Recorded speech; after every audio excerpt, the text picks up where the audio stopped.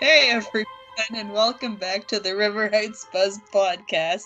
We're your hosts. I'm Alexa. And I'm Candace. We are on episode 57 today, and today we are going to be talking about the 2002 movie Nancy Drew. Yes. I'm throwing this out here now. This is the first time I've seen this movie. Oh, yeah, it was the first time that I'd seen it too. I didn't even know that it existed. In 2002, this came out like at Christmas time, I think, right? Is that what it? It's like a couple weeks before. Yeah. So I would have been 11 at that time. I don't remember anything about this. I was just like starting my Nancy Drew adventure at that point. But apparently this was also a Wonderful World of Disney movie. Had no idea that it was that kind of movie, which makes me wonder like why Disney didn't do more with Nancy Drew if they had like gotten the rights for the name, I guess, you know what I mean, and done more with it. But yeah, this is the first time that I had ever seen this movie, knew absolutely nothing about it. So going into it, I had absolutely no expectations. Yeah. I know, it was kind of like, okay, what's this going to be about? Like, Yeah. See how it goes. And I had just turned 5. What a baby. Yeah, So yeah, you absolutely don't have any memory of it then. Nope. Yeah. The 2002 Nancy Drew TV movie originally premiered on ABC on December 15th, and it stars Maggie Lawson as Nancy Drew, who some of you may know as Detective Julia O'Hara from the TV show Psych, which happens to be my favorite show. It seems to be slightly based on the Nancy Drew on Campus series as well as the original series. The TV movie was dedicated to the very first Carolyn Keene, Mildred Ward Benson, who had unfortunately died earlier that year in May. This was technically not actually a movie, but instead it was originally the pilot episode for a TV series. The pilot was ordered in January of 2002, but sadly a few months later it was announced that the series wasn't picked up for the fall lineup. So instead, the pilot aired as a TV movie as part of the Wonderful World of Walt Disney, which was meant to see if it would do well for a mid-season replacement. ABC actually ordered 6 more scripts for the show, and the actors were all on contract for the 2003 spring premiere. However, in January of 2003, ABC decided to not pick it up at all. Now, this TV movie, or pilot, was never actually released on DVD or VHS or anything. It's not even on any streaming service. The only way to watch it is on YouTube because somebody had illegally uploaded it on there. So you can watch it on there in full, but that is unfortunately the only way. And it's not in the best quality.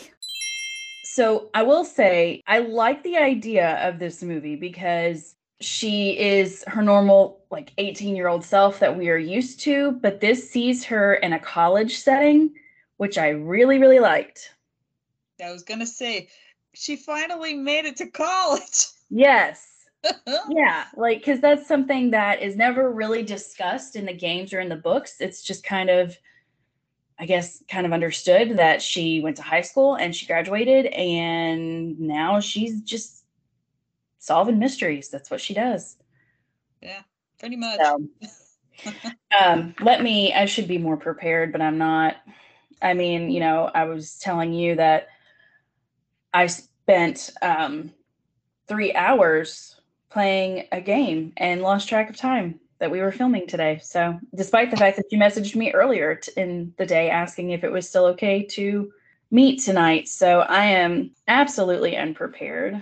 So I'm getting this from the regular Wikipedia page for this movie. I'm just going to read a very brief plot summary. Nancy Drew begins college with her 2 best friends, Bess Marvin and George Fain, at River Heights University. Love that, by the way. After the star football player goes into a coma, Nancy investigates, finding a campus-wide conspiracy and a fraternity's drug use. The original release date was December 15th of 2002. So it was just under an hour and a half. Yeah. Timing. So, but I really, overall, and obviously we'll get back like deeper into it, I really did like the kind of idea of Nancy in this setting because we, to my knowledge, have never seen her in this kind of setting, whether it be books, games, TV show, other movies. I think this is the only one that kind of puts her in a college setting.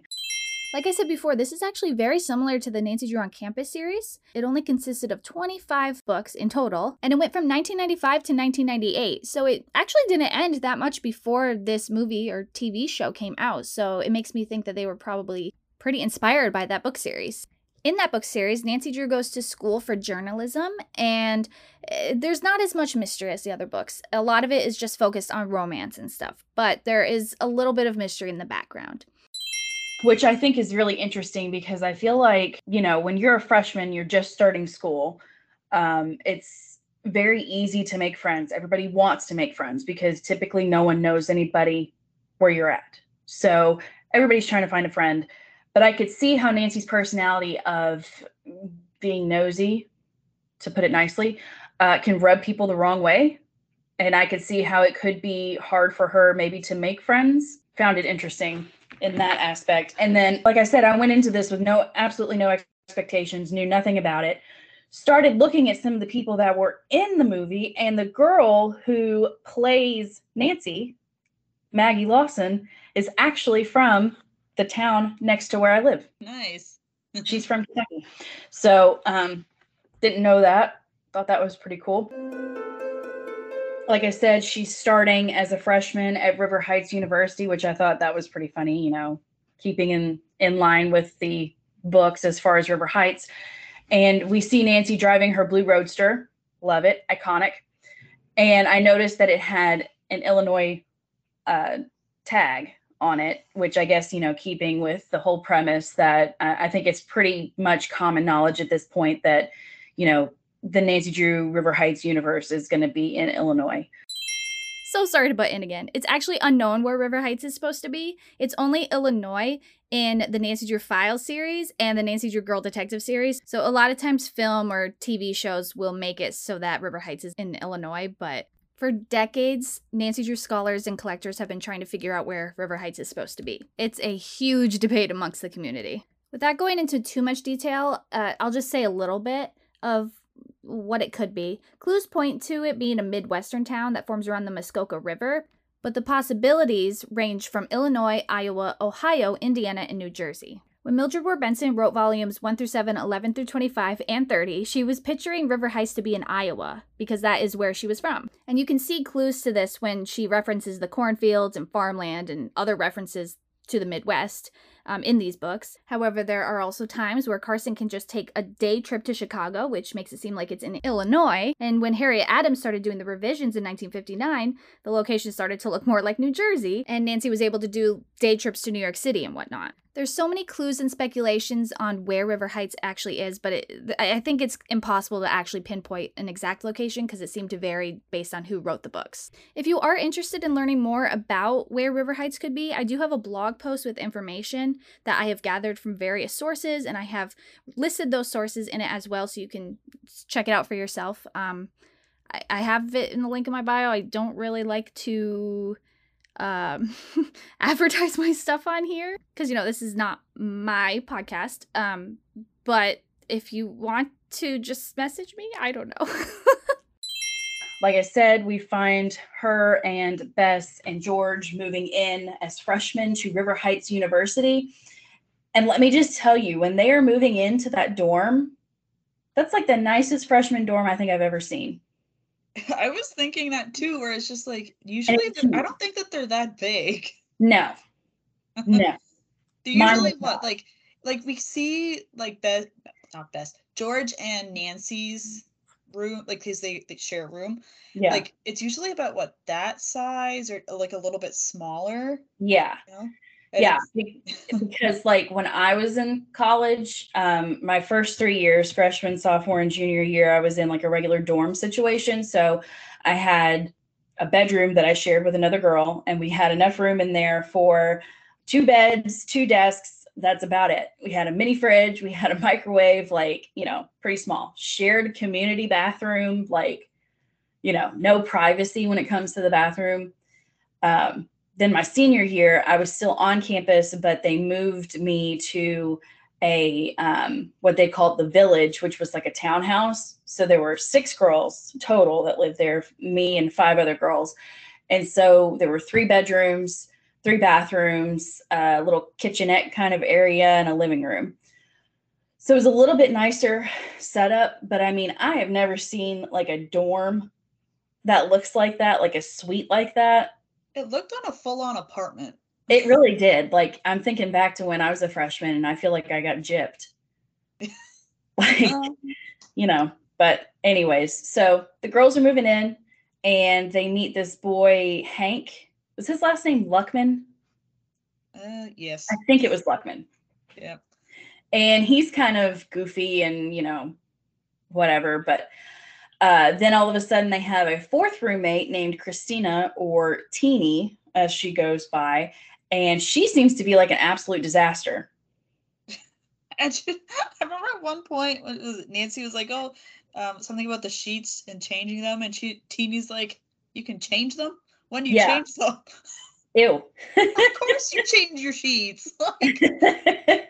Yeah. So poor Bess, because that's who she's going to be living with. So then we see Nancy heading to register for her classes, and I just am sitting there thinking, this is like your pretty stereotypical depiction of college that you see on like TV and movies, which, I mean, it's pretty far, I mean, not too far off from like my personal college experience. That seemed to be a much bigger kind of campus. So that's not what I was used to. I went to a smaller school. But I feel like the way that they depicted the whole campus was like your basic generic college campus you see in movies. Like, it kind of reminded me of like Legally Blonde or something like that. And so we see Nancy going to her first class, which was Journalism 101. And I got so tickled at her professor, Uncle Phil from Fresh Prince of Bel-Air. I never really watched the show, obviously, because I was born towards the end of the 90s. Yeah. But I have seen like bits and pieces of like a few of the episodes. So I recognized him as Uncle Phil. Yeah. So I was like, okay, I at least kind of know who he is. Yeah. I got so tickled. And he was rude, which, believe me, I understand. Like, I never really had professors like that in school, but I know some people who did. And I think the reason why he was acting the way he was he was trying to weed out the weak ones, which as the class progressed, people were getting up and leaving because they just didn't want to deal with him. So kind of an unconventional way to meet, you know, a new class of students. But so Nancy gets her first assignment and she has to write 3,000 words, and the best essay is going to be picked. And that person is going to get the chance to work on the school newspaper, which I guess is like a really prestigious kind of thing, which I get, you know, I understand that. I was never a newspaper person, but, you know, I get how it's a big deal. For me, I only go for the comics. Yeah, right. And so we see the girls going to the on-campus coffee shop, as you have to do in a girly movie. And we see Hank again, and he's working there, and he's horrible at his job. Yeah. Poor guy. He's like goofing off and spilling stuff and terrible. And so they end up leaving the coffee shop, and we notice that there are sororities and fraternities on this college campus, which isn't always a thing. Like, the school that I went to didn't have that.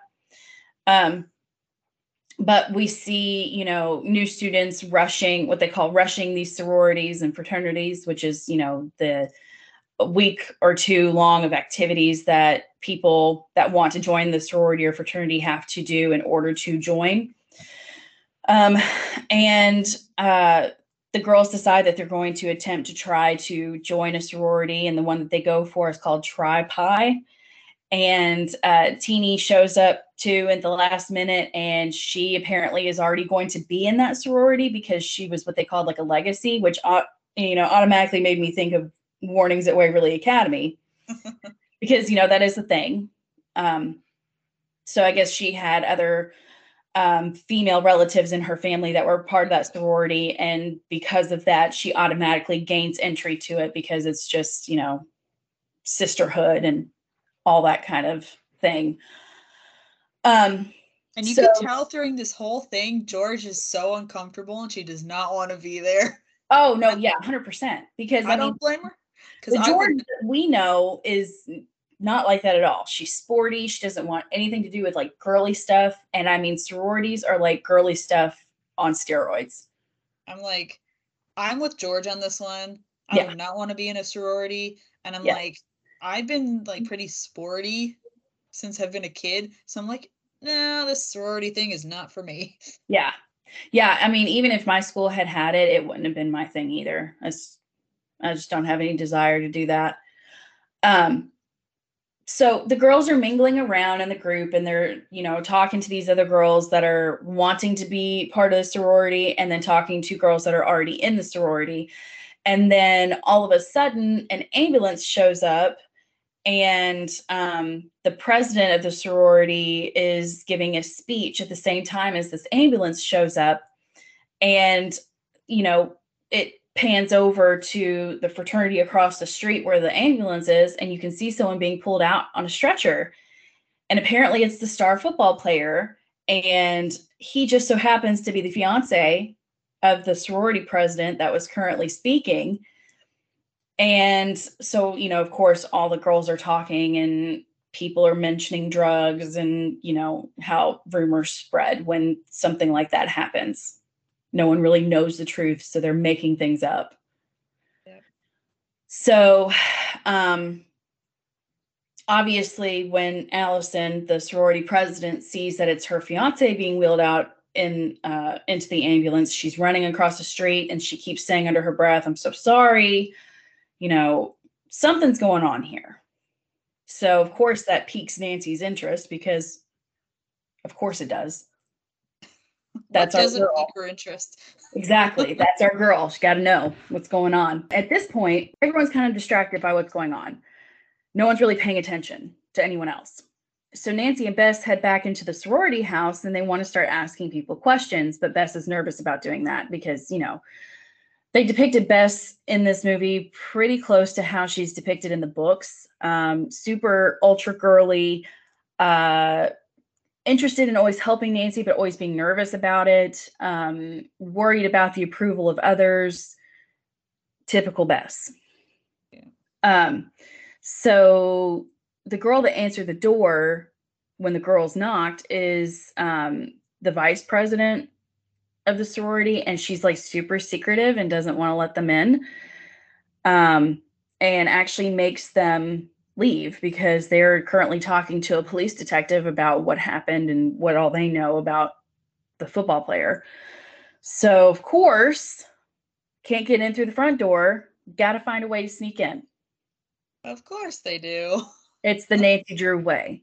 So the girls end up sneaking into the house through the kitchen in the back, and they head upstairs and they go into what is Allison's bedroom, and there's a bunch of boxes in there, and like some of Allison's stuff is gone, but not all of it. And the boxes that are in there have the initials of Jacqueline, the vice president of the sorority. So homegirl's already moving her stuff in, assuming that the president is going to leave.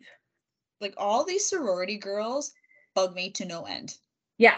I'm sorry. They're too preppy. They're too perfect. Yeah. Like no. They're super catty and not like true friends. Like, if she really cared about Allison and was a true friend to Allison, she wouldn't be moving her stuff into her room. She would be trying to be there to be supportive of her friend who's going through a tough time. So immediately that was suspect to me. Like, seems very strange. I would not want to have any of them as friends. Just saying. Yeah, they seem like horrible friends. This next part, I really didn't understand. So Bess and Nancy start throwing Jacqueline's shoes out the window to act as a distraction so that they could escape. But they went out a window and down a fire escape that was nowhere near the front where they were getting them all to go. Like, they didn't need to throw their shoes out. They weren't going to be seen the way that they went. You know what I mean? Yeah. I thought that was kind of weird, but anyways. So scene changes and Nancy is talking to Carson, her father, and she wants permission to go and talk to this police officer. And Carson is depicted in this movie the way we're used to seeing him. He's an attorney, really important, very intelligent kind of guy, usual depiction of him. So we see him, like I said, talking on the phone to Nancy, and he's talking to his clients about to walk into court, and he's talking about voir dire, which I know a lot about in my current job. That basically is just the line of questioning that attorneys do when they are in the process of picking a jury for a trial. Basically, voir dire is like a set of questions that an attorney asks to make sure that the people that are potentially going to be on the jury can be completely unbiased. And it also helps you find out some more background information about the potential jurors to make sure that they aren't like related to anybody involved in the case, things like that. So he said voir dire and I got really excited, which is dorky, but whatever. He gives Nancy the permission to work on this case. And it's a good thing because Nancy was probably just going to do it anyway. She was literally on the phone with Carson while she was walking into the police station to go talk to this officer. The police there are obviously very well aware of her father. And they're kind of rude. Like, they don't really want to deal with her and they want her to leave.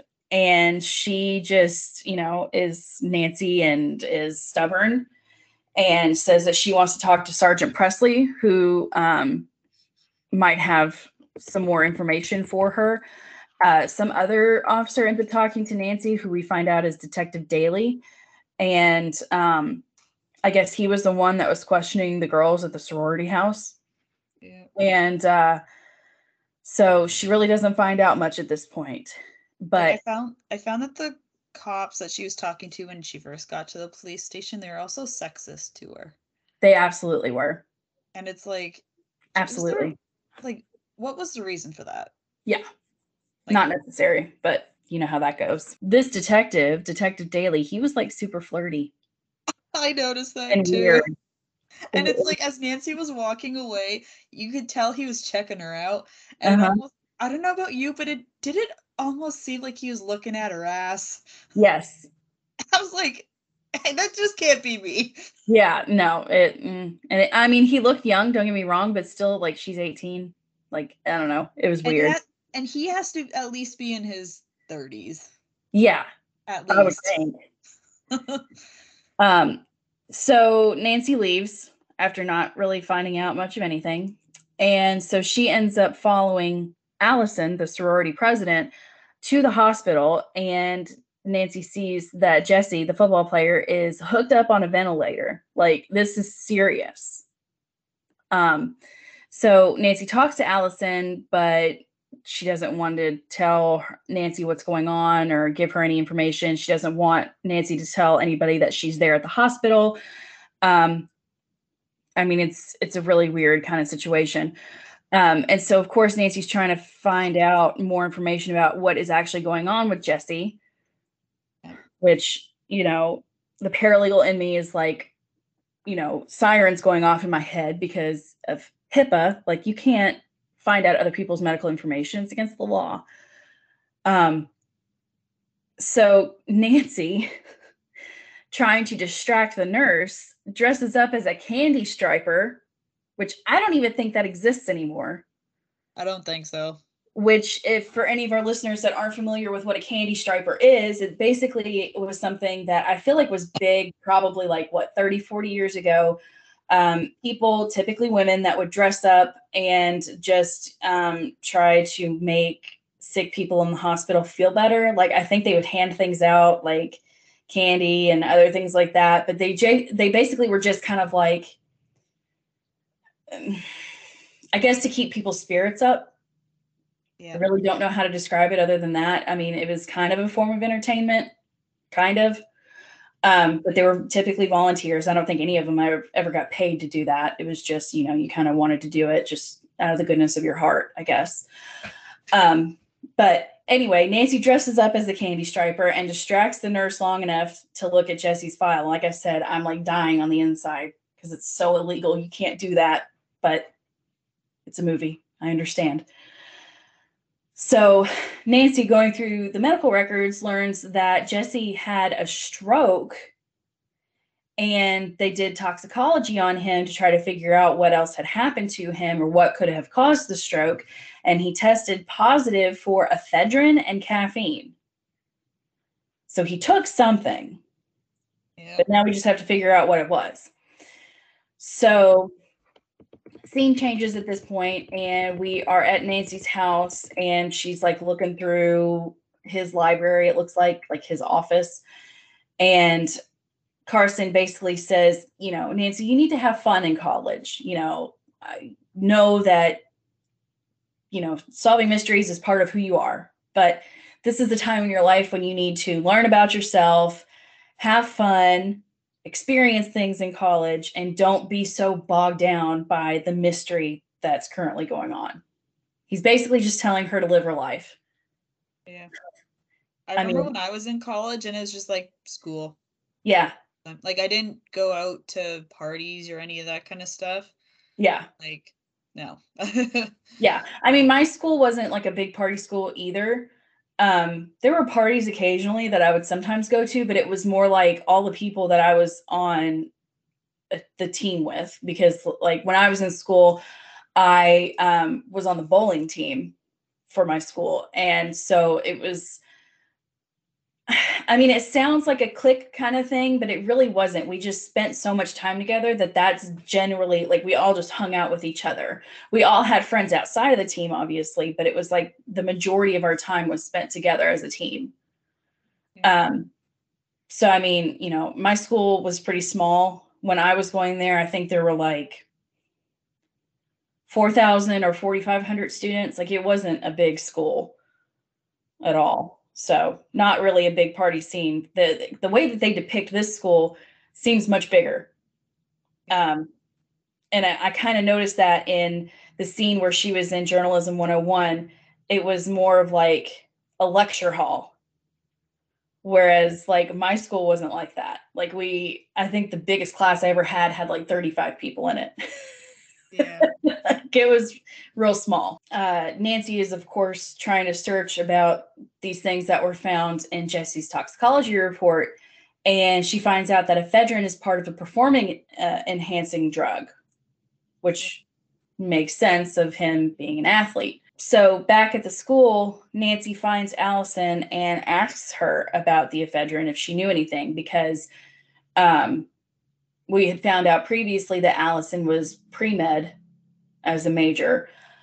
And I mean, we can tell at this point that this is what Nancy is going to write about, because if the star athlete had tested positive for performance enhancing drugs in his system, he can't be the only one.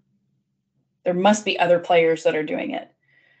Yeah. So I could see how that would be a hot story for the school. So of course, Allison knows exactly what she's getting at and tells Nancy she can't write the story. And we kind of learn a little bit more background of Allison, in that she says she does not get along with Jesse's parents, and she can't even go see him during regular visiting hours at the hospital because his parents have like banned her from going. Like, why? Yeah, very strange. But we learned that it's an important year for the football team, and that the coach made them do whatever they had to do to win, even if that meant taking illegal performance enhancing drugs. Like, you can't do that because it gives you an unfair advantage, you know, not even counting the fact that they're very dangerous, clearly. What if, like, I just thought of too, if they were all taking those kinds of drugs and it was like in the middle of a game, let's say, and they all just dropped down on the field. Yeah. Like, and what if they just like got really ill or died? Yeah. I mean, it's a liability. Yeah. You can't do that. So apparently what we learn is that this particular performance enhancing drug has really adverse reactions if the person taking it has hypertension, which apparently Jesse has. and I guess they didn't know. So, like I said, we learned that Allison was a pre-med student, and so she wasn't happy about Jesse doing these performance-enhancing drugs, but she wanted to be the one to administer them to him since she was pre-med, thinking that maybe it would be safer that way. I mean, her being pre-med really doesn't change the fact that he's taking illegal drugs. Let's just go ahead and say it as it is. So, of course, Nancy goes and talks to the coach, and he denies everything that she says. Nancy then, of course, runs to the athletic director and asks him about what's going on. And apparently he had already been previously warned that she was coming. And he says, like, a really lame excuse is that a formal investigation is in progress. And I mean, it basically just sounded like he was trying to get her out of his face. And another thing, too, is that he had made the comment where he knew that Allison was giving Jesse these drugs. Yeah. And I'm like, how would he know that? Exactly. Like, he seemed fishy to me the whole time. Yeah, absolutely he did. Nancy is on campus, and all of a sudden, Uncle Phil, her journalism professor, hollers at her because even he has gotten phone calls from the football team as well. And he's telling her that she needs to abandon the story and that he needs solid facts. And her story is not going to be usable if it's not founded in fact. Yeah. So, and I mean, that makes sense. So Nancy goes home at this point, and we see Hannah, which I enjoyed the fact that they had Hannah in this.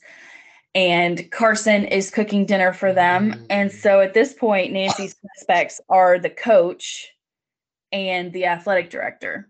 Okay, out of all this time that we've known Carson, have you once ever seen him or read about him that he is cooking? Do you remember? There's one thing that sticks out in my mind, and I can't remember exactly what it was, but it's one of the games. And it was one of the games where we had emails coming in, but we couldn't send emails out. And so Hannah was emailing Nancy and was saying that there was like a water main break or a gas leak or something at the courthouse, and Carson had to come home, and he was driving her nuts. He was doing stuff around the house. He was trying to fix something. I can't remember if she said he cooked or not. Do you remember what I'm talking about? I want to say it was Danger on Deception Island, but don't quote me. I don't remember. I have just a very vague memory of that. But other than that, no, I can't recall any other instance of Carson cooking. Because for pretty much like every other time, it's always Hannah. Yeah. Well, of course. I mean, she's the housekeeper. But and I will say, she does a heck of a lot better than Aunt Tina did. Oh, yeah. Oh, yeah. But talking about Carson cooking, wouldn't it be funny if in season 4 we saw Carson and, oh my God, what's his name? Ryan. Ryan. God, I wanted to call him by his real name. Carson and Ryan cooking together, like wearing aprons. I would love that. It would actually be hilarious if Nancy got them both an apron for like their birthday or for Christmas. Yeah. Love it. That's another thing that I want for season 4. More chore wheel. Oh, I thought of something else too for the show that I wanted to see, but now I can't remember what it was. Oh man. We'll get there. So yes, Nancy was kind of telling Carson about what's going on and her theories, and obviously he's worried about Nancy. I mean, trying to uncover something as serious as illegal drug use in an athletic program, I mean, you make the wrong person angry and it can be dangerous. I see where he's coming from. Yeah. Like, it makes sense being concerned. He's worried that she could possibly be expelled or be sued. I mean, there's a lot of different things that could happen. And he really thinks that she's taking a massive risk trying to write this story. And they get into an argument about it. And I mean, it very clearly upsets Nancy. And I see both sides of the argument. Like I said, she is, trying to write the truth. and bring to light something that's very serious and very dangerous. But I also see it from Carson's point of view, being an attorney, but also being her father. Like, he's worried about the repercussions that could come from writing a story like that, making someone angry, someone taking the chance to potentially hurt Nancy for exposing the story. So she leaves and is obviously very upset about the whole exchange. And Nancy gets back to school, and she has a message from Allison saying that Jesse is stable, but he's still in the intensive care unit, and that they're going to have some scans scheduled. And at this point, Bess is getting ready for a fraternity party, and George doesn't want to go, and Nancy doesn't really either, but they all end up going. And then at the last second, George is like, yeah, I'm going to a protest instead. I'll see you. That's a lot more George's speed, you know. Once again, to me, this whole party scene was like your stereotypical college movie party scene. Some girls are like drunk, telling Nancy that they can't talk to her because Jacqueline told them not to, the vice president of the sorority. The girls recognize one of the football players at that point, and Nancy goes and tries to talk to him to get information from him, but he recognizes who she is and won't talk to her. He pretends like he's giving her answers, but then he mentions something about the school has some kind of deal for broadcasting the games, and the player, whose name is Franklin, starts talking about the misrepresentation of African American players in football, and that he's trying to make a better life for himself and for his mother, which is very admirable, you know, taking a stance being that young. And so Nancy goes back after the party to her dorm, and she has a message for her left by Ned. She missed their date. What else is new? I mean, really, like, and I think it's interesting that the later games, like the more recent games, we're kind of seeing more of the breakdown.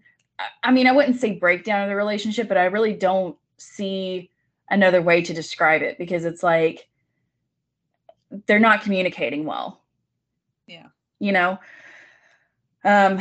So I even had that written down in my notes, where it's like the relationship between Nancy and Ned in this movie reminds me of Nancy and Ned in the later games. Yeah. And it's like, yeah, they're just like not on the same page. No. The communication isn't really there. Then Detective Daly calls Nancy and wants to meet her at a diner. And this whole time I'm like, this guy is so suspect. Like, he's so flirty, and it's so strange and inappropriate, and I don't like it, but whatever. So she goes, and she, straight to the point, Nancy Drew asks him why the police never investigated their drug use at the school.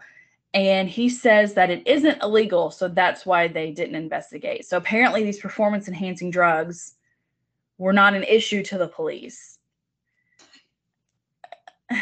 I don't know. That seems weird.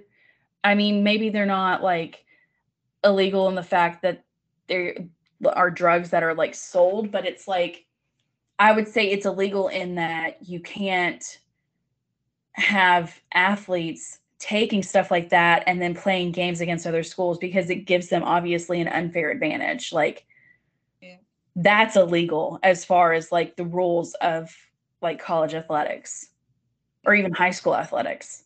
Like, even too with the professionals now, like, I guess that there's random drug tests that they take.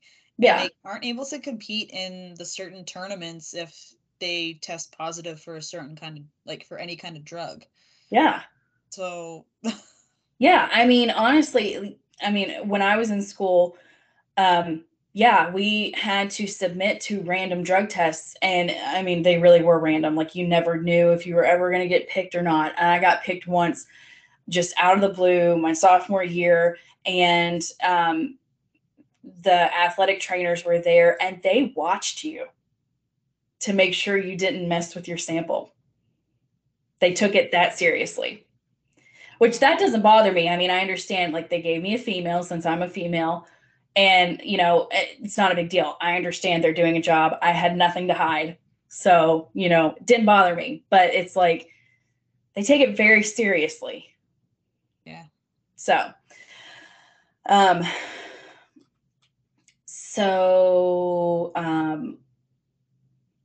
I wrote in my notes that the detective is like hardcore flirting with Nancy, and it's like super uncomfortable. Whenever this happens in any movie or a book or whatever, I always go back to Dave. Yeah. From Shadow Ranch. You got a steady back home. I know it may sound repetitive, but I just can't get that out of my head. I know. I love it though. I love Dave. I know. Anyways. And so at this point, Allison called Nancy, and she somehow is on the news and apparently has been expelled from the school. And she sees the athletic director talking on the news. And of course, Allison is very upset, obviously. And so at this point, Nancy calls Carson and asks for help to help Allison. And he basically refuses to help and says that it's not a winnable case. And I'm just like, that's kind of not the Carson we know and love, but okay. I know. Kind of an interesting choice there. But Carson attempted to explain to Nancy how a prosecutor could twist the case against Allison as far as, you know, her being pre-med, but not being a doctor yet, obviously, and giving her boyfriend, fiance, whatever, future husband, these drugs. So, I mean, I see where he's coming from, but I mean, I feel like the Carson that we know, like in the books, would take any case. I feel like. So Nancy realizes at this point that she's got to get some hardcore snooping done. So she calls Hank, God love him, and they break into the athletic director's office looking for clues. Love that. Classic Nancy. So Nancy's going through like the filing cabinets while Hank is getting on the computer, and she finds documents that apparently a player had died during a voluntary practice at the school, and that the school paid his parents and paid money to a fund in the student's memory. So I'm like, red flags are going off. Like, you know, yeah. This is deeper than we think. They're going through the athletic director's calendar, and he has like a calendar full of fancy dinners, which almost seems like he's like trying to schmooze people, like pay them off or something like that. Seems very strange. And then all of a sudden the coach catches Nancy and she ends up getting arrested. Oh gosh. And the coach shows up at the police station and goes into the interrogation room and talks to her. And she tells him that he and the athletic director and the school are all wrong for making these players take these drugs. And I mean, she's right. Like, there's so many repercussions that could happen from that. It's a major risk that they're making these students take. So of course he leaves and is mad. And Carson comes to get Nancy, and he is super aggravated with her and tells her that she just needs to go back to school. And George and Bess at this point are worried about Nancy because she's like not eating. She's not going to class. Like, this is kind of consuming her at this point. And Nancy feels guilty about what happened. And so she's trying to fix things for Allison because, like I said, Allison had gotten expelled. And so, of course, George and Bess say that they'll help in any way that they can. And so Hank at this point is searching for more evidence to help Nancy as well. And he gets the stuff that he printed for her previously before they got caught. And like during that whole time when Nancy and Hank were looking for information, that was the worst possible time for Hank to ask Nancy how to ask Bess on a date. Yeah. Like, God bless. So Nancy and the girls decide that they're going to try to talk to the Tri-Pi sorority girls again. And of course, Jacqueline, the VP, stops her and says Allison is no longer a part of the organization. And Nancy, of course, is taking up for Allison at this point because, like I said, she's trying to make amends and fix all this. And so Nancy then goes to a football practice and tries to talk to Franklin, the football player that she had talked to earlier. But he says that he can't talk to her because there are scouts there. I assume he means like professional sports. Scouts are there. And she tries to ask him about the player that had died. And he ultimately says that it's the student's choice to take the drugs. I mean, I feel like that's not true. I feel like these students were getting pressured by the school and the administration that they need to do their part to make the program better. And them doing their part is taking those drugs. Yeah. Like, I feel like the whole overall theme of this is pretty topical because, you know, over the years, there have been various stories of schools having instances like this. So, I feel like this movie was a really good representation of like a real kind of mystery that could happen. And at this point, the coach comes up behind Nancy, which was really creepy. And Franklin says that he has 9 months until he graduates school and goes professional. And, you know, Nancy tries to tell him that she realizes he's a good person deep down and that he can do the right thing by helping her bring this all to light. And then scene changes and we're at Detective Daly's office and Nancy and Franklin come in to talk to him. And Franklin says that he will be a witness. And then scene changes again and the girls are at the coffee shop and Nancy is, you know, working the case, working on her article. And Ned shows up with flowers. And it's kind of awkward, but he basically says that he was going back to school himself. They kind of make up, but it's still kind of weird and awkward. Scene changes. Allison is visiting Jesse at the hospital, and then Nancy tells Allison that her father can't help, which, like I said, doesn't seem like Carson. I didn't like that part. That was weird. And it's like throughout the whole movie, it like not the whole movie, but part of it, it's like Carson didn't seem like Carson. Yeah. Because it's like obviously I gotta kind of get what you were saying, where it's like obviously there's certain things that like he's trying to make Nancy understand it from the lawyer side of things. Yeah. Like I get that. But at the same time, it's like it's Nancy's his daughter. Yeah. You know? And it's like he's trying to balance both things. Yeah. You know, and it's just and he seems more tough than what we've seen before. Yeah. Yeah. And it's like yeah. And it, also, the way that I see it is like, did you not become a lawyer to help people? Like, that's what you would be doing by doing this. But okay. And so Nancy then shows Allison the story that she wrote. And it's basically the way that she wrote it is to help Allison and paints it in a completely different light that she was trying to do the right thing. And so Nancy then takes the article to Uncle Phil, the journalism professor, and he's now like super interested in what she wrote, and she ends up winning that spot to work on the newspaper, which is pretty cool. And then everyone starts reading the story in the newspaper, including the coach and the athletic director, and now the police now get involved. You know, day late and a dollar short, but okay.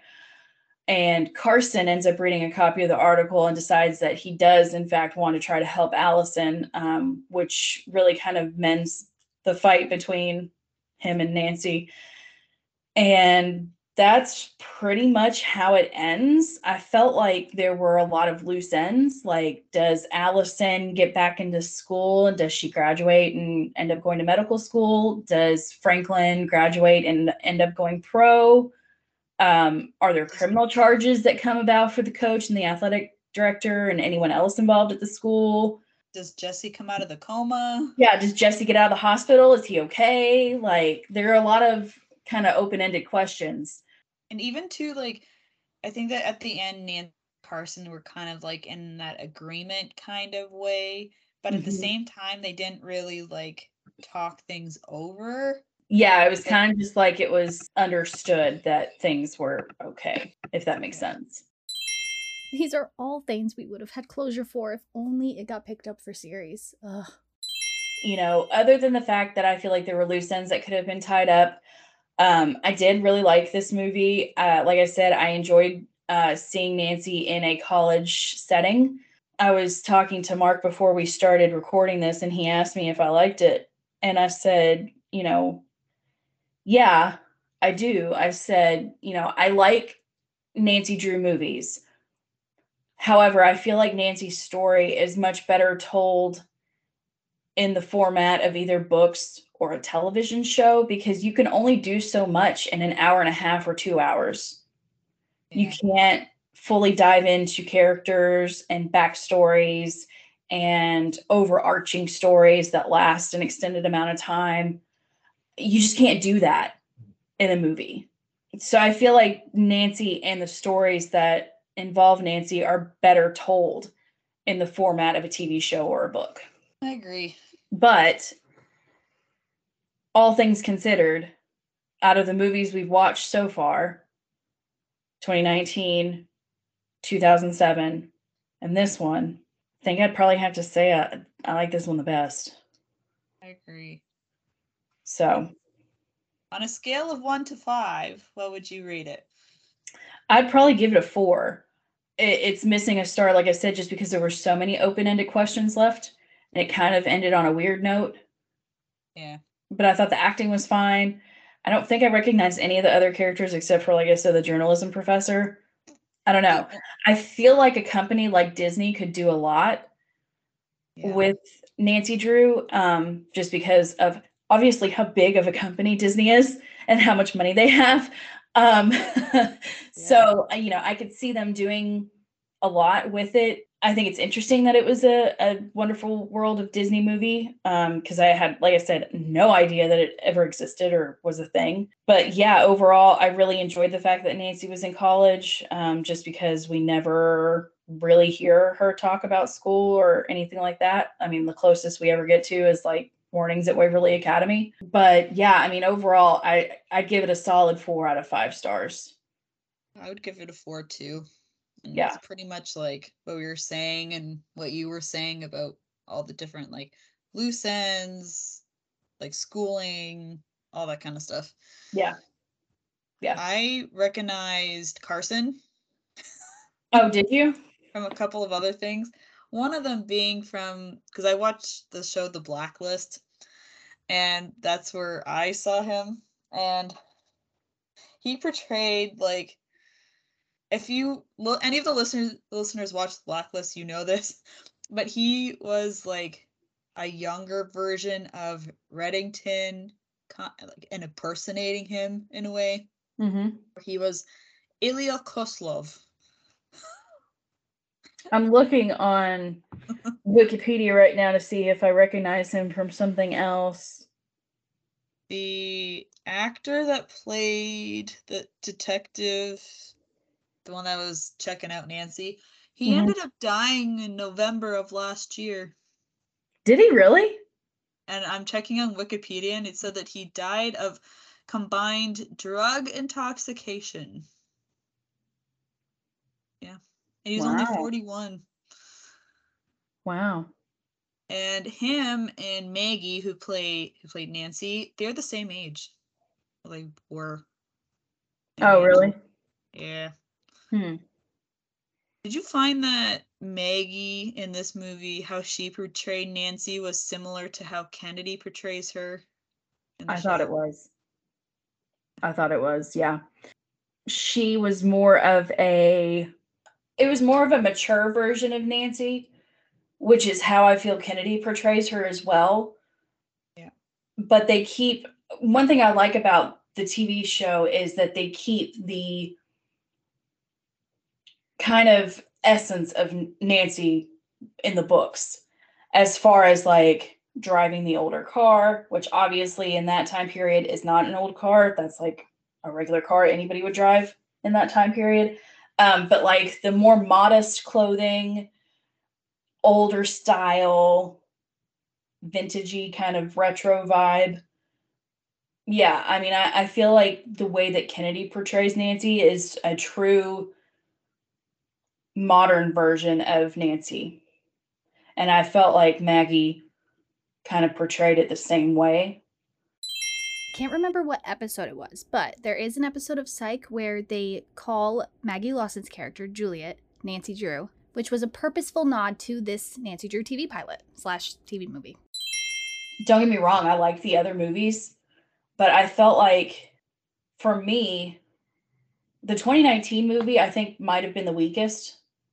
I think so.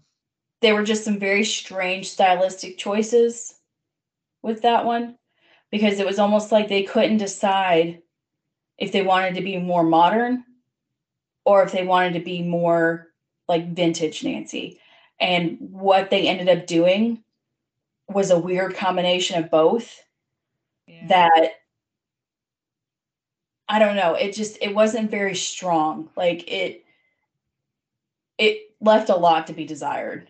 And that's not like trying to be mean or rude to the people that were in the movie, because I didn't think the movie was bad. Just in comparison to these other versions that we've seen, it just didn't hold up as strong. And I mean, I get everybody has a different interpretation of Nancy. And that's, I think, one of the best things about it is that, you know, obviously Carolyn Keene is a fake name. Lots of different people wrote these books. So we have different genres almost of Nancy in these different book series. Like The Files are a much more like adult version. Like there's a lot of murder that happens in those books, whereas that's not really a thing in the earlier editions. So it is interesting to see different people's interpretation of Nancy, because I think everybody sees her a little bit differently. And she changes throughout the years, I guess, to be more relevant to, you know, the current time period. Yeah. But I mean, I think you and I both agree that her character overall is timeless. Mm-hmm. And she fits really into any kind of genre. Yeah. And even too, like, eventually we'll talk about the Nancy Drew movies from the 1930s with Benita Granville. So we'll see how those go. And then I just thought about too, maybe we should rank them from lowest to highest once we I think we should. Like once we watch all the movies. Yeah, I definitely think we should. Yeah, because I'm really excited to watch those older movies, just because, I mean, I've not really watched a whole lot of older movies like that, but they're obviously very different than today's movies. So I am very excited to see how she's portrayed back then. Yeah. So, but yeah, I mean, overall, I'm really glad that we watched it and discussed it, because I really did like it, and it's definitely a version that I would watch again for sure. Yeah. And I will say that this movie was dedicated to Mildred Wirt Benson. Yes, I did see that, because she passed away that year. That year, yeah. Yeah. And another thing that I found cool was that they, at different points throughout the movie, they had like a freeze frame, and it was placed on the cover of a Nancy Drew book. Yeah, like the yellow flashlight version. Yeah. Yeah, I like that too. It was like a still from that scene, which I would assume that was like their commercial breaks. Yeah. And because I watched it on YouTube, so obviously there were no commercials. But it was like the still from that scene, and then it would almost go to like a version that was like hand drawn and then placed on the book. I did like that. I thought that was very interesting. But yeah, the movie was dedicated to Mildred. And actually, I didn't know this until I listened. And I know I mention them all the time, but I'm a big fan of It's Locked podcast, Emily and Caroline. I think it was Caroline that said that Ghost Dogs of Moon Lake game was dedicated to Mildred as well, because it came out in 2002 as well.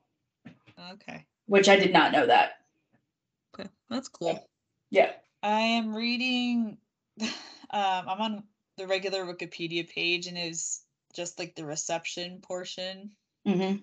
It was like, Laura Fries of Variety states, Nancy Drew is off her game. The plucky heroine from the books of Mildred Wirt Benson, aka Carolyn Keene, just doesn't have the same relevance she once did. And while ABC's updated version for The Wonderful World of Disney is a slick, earnest effort, it's way out of place. But the movie was nominated for a 2003 Prism Award in the category Movie or Miniseries for Television. I can see where that person is coming from. I mean, as much as I wish Nancy was more mainstream, it just appears that it's not. And I mean, that kind of just is what it is. I mean, there's not like a whole lot of action or anything like that. It's not like it's romance. I mean, it doesn't fall into that kind of genre. I mean, the books were made for like what, the age 8 to 12 kind of range, 8 to 13 kind of range. So I see, you know, what people mean by that. But I think that overall in literature, Nancy is a very important character, I guess, in the form of feminism. But I mean, she's just a very strong female character, which I feel like you didn't see a whole lot of at that time in history. And that kind of storyline is timeless and it's important, you know, and I understand when the games first started that they were created to get girls interested in science, mathematics, technology, that kind of thing. So, you know, it's important. I just remembered what I was going to say about another thing I want for a wish list for the show. Oh, okay. Our podcast gets a shout out in some way. Oh my God, that would be amazing. I would literally like, fall off the couch. Unless it was like something to do with a newspaper or like news on TV or something like that. Yeah. I don't know what I would do. I would be so excited. Holy crap. Yeah, so that's all mine. Thank you all for listening to this week's episode of River Heights Buzz podcast. You can find us on Instagram at River Heights Buzz. You can email us at riverheightsbuzz@gmail.com. You can find us on Facebook in our Facebook group and on Twitter at River Heights Buzz with just one Z. Check us out next week as we dive into game number 32, Sea of Darkness. I was asked to give you guys an update on that. Candace had a work thing come up, so she was unable to read the book that they were supposed to do this week, so they did the movie this week instead. So next week is actually going to be Nancy Drew Mystery Stories number 24, The Clue in the Old Album. And then after that, then it will be Sea of Darkness. Thank you for listening, and we'll see you next time. Bye, guys.